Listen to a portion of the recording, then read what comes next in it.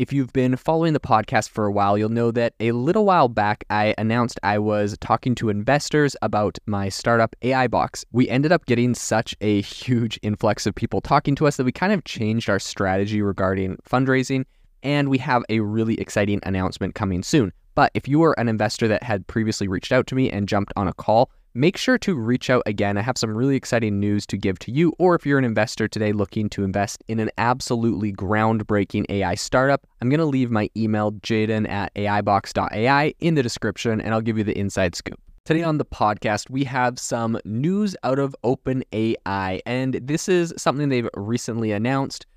They have essentially said that they are launching a red teaming network to make its AI models more robust, and they did this in a tweet. They also sent out an email, but their tweet said, we're inviting domain experts from a variety of fields to join the OpenAI red teaming network. Apply to collaborate with us to improve the safety of our models.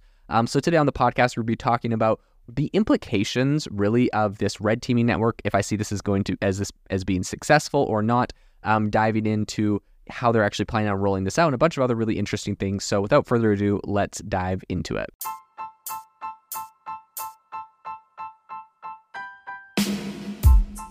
Welcome to the AI Chat Podcast. I'm your host, Jaden Schaefer. This episode is brought to you by Shopify. Forget the frustration of picking commerce platforms when you switch your business to Shopify, the global commerce platform that supercharges your selling wherever you sell. With Shopify, you'll harness the same intuitive features, trusted apps, and powerful analytics used by the world's leading brands. Sign up today for your $1 per month trial period at shopify.com/tech, all lowercase. That's shopify.com/tech.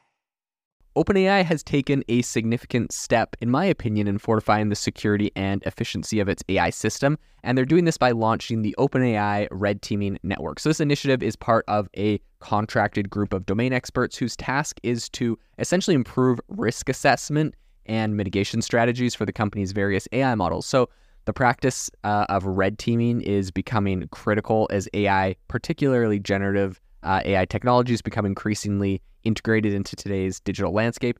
And I think it plays a vital role in identifying, though not necessarily fixing, different biases that are found in OpenAI's DALL-E 2, of course, ChatGPT, and a bunch of different things that have been criticized for perpetuating fake information, for being biased towards all sorts of different things. And I think it also helps in spotting different vulnerabilities that might allow text-generated models like ChatGPT and GPT-4 to bypass safety filters. So, of course, I think one of the best ways, it's kind of funny, when ChatGPT launched, we were seeing all over Reddit, all these people that were like, hey, we figured out how to jailbreak ChatGPT. You say, tell it that it's X, Y, and Z thing. You give it all these instructions, and then it will tell you everything you want, and it's not going to kind of have the safety rails of, that ChatGPT put on it or whatever.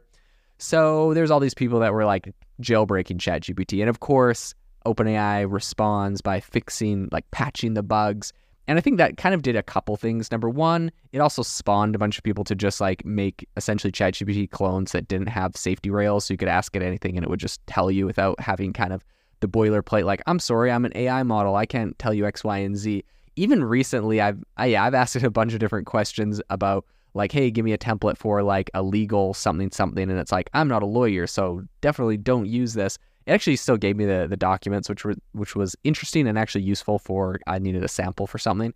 But in any case, you can see to a point where you can see some use in this, but also you can see to a point where it's potential that they could put so many guardrails on this thing that it makes it virtually not as useful. It's, worried that it's going to say something wrong or do something wrong. So anyways, whatever. I think this isn't the first time that OpenAI has tried to sort of look for external perspectives. The company has a history of collaborating with experts through its bug bounty and research access programs. So kind of what sets the red teaming network apart, I think, is the formalization of these collaborations. According to OpenAI's blog post, the network aims to deepen and broaden partnerships with research institutions, scientists, and civil society organizations. This is so interesting, though, because I know they're going to go and get all of these really smart people to help them with the red teaming to do X, Y, and Z and accomplish their tasks. But at the end of the day, I really do think their best group of people pushing it and doing like figuring out what needed to be red teamed or whatever, the red teaming group, was literally just random Reddit moderators, random Reddit admins and anons that were just like posting hacks. Then they could go and essentially patch the hacks and jailbreaks or whatever. But so it's kind of interesting that it went from like the free people on Reddit, who probably did a very good job, to now it's like we need like, scientists and all these kind of things. It's kind of funny. In any case, I'm not saying it's bad. It's just interesting. In any case, OpenAI considers this approach a supplement to other governance measures like third-party audits. They said, quote, members of the network will be called upon based on their expertise to help red team at various stages of the model and product development life cycles. The network isn't just an isolated OpenAI initiative. It also offers members the chance to interact and share best practices in red teaming. While not every member will work on, each new model or product, OpenAI specifies that time contributions from members could vary, potentially requiring as few as 5 to 10 hours a year, which is obviously not a lot.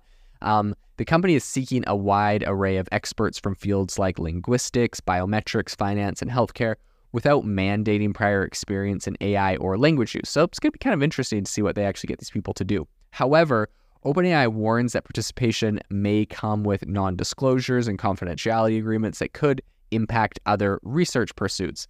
That is, I think, the biggest thing that could be, tricky, right? Like you're a A+ researcher coming out with incredible insights in AI, you're red teaming for OpenAI, and they're like, okay, by the way, here's an NDA, so it's kind of going to impact your research you're doing there, can't release that or talk about this or that.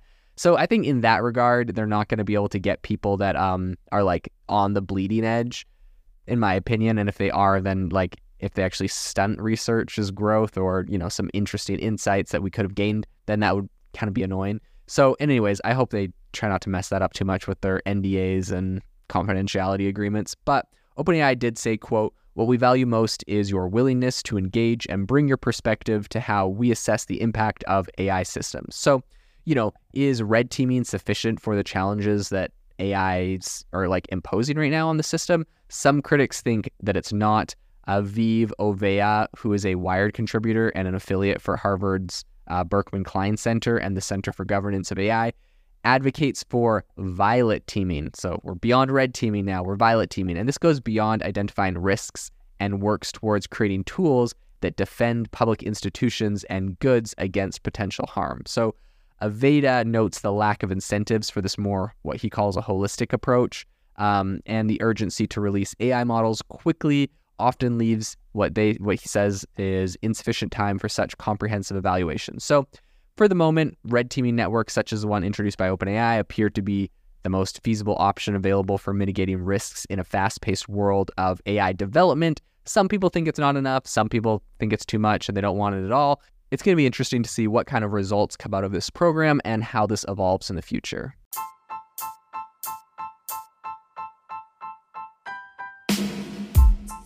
Thank you for listening to the AI Chat Podcast. If you enjoyed the podcast, I'd appreciate it if you rate me wherever you listen to podcasts. And if you're looking for an innovative group of AI enthusiasts, make sure you check out our Discord channel and also our Facebook community. It's obviously a lot more interactive than a podcast where we can actually share software tools, prompts that we're using in everyday AI. I'll leave a link for those in the description below.